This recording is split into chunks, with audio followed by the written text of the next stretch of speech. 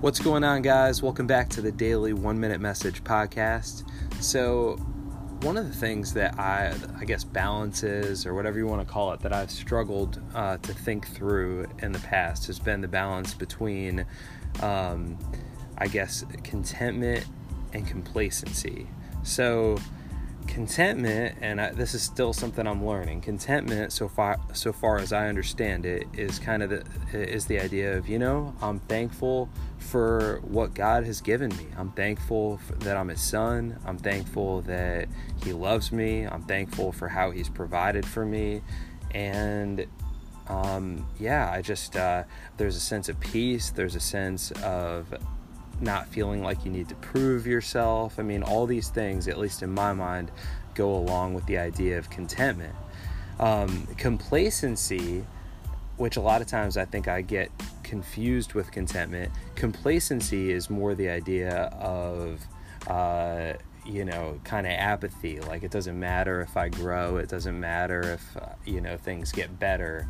And I think sometimes I almost feel like, I don't know, I guess that, like, somehow if I'm content, then that means I'm complacent, or I don't know if that makes sense. I guess I just get the two confused is the quickest and easiest way to say it. So for me, I want to be content, absolutely, but I never want to be complacent. I always want to be hungry. I want to be hungry for more of God. I want to be hungry for more growth. I want to be hungry for the fruit of the Spirit. I want to have that drive. Now, I don't want it to be born out of a lack of contentment.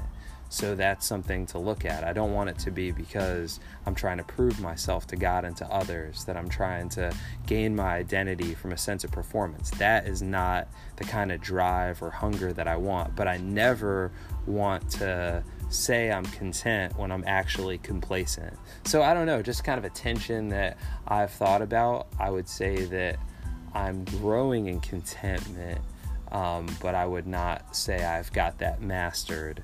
And I would say that my hunger for God is growing in its purity, but there's still some performance to it. So I don't know if you have any thoughts on that. You can email me at chrisrusso@seacoast.org, or if there's any topics you'd like for me to bring up.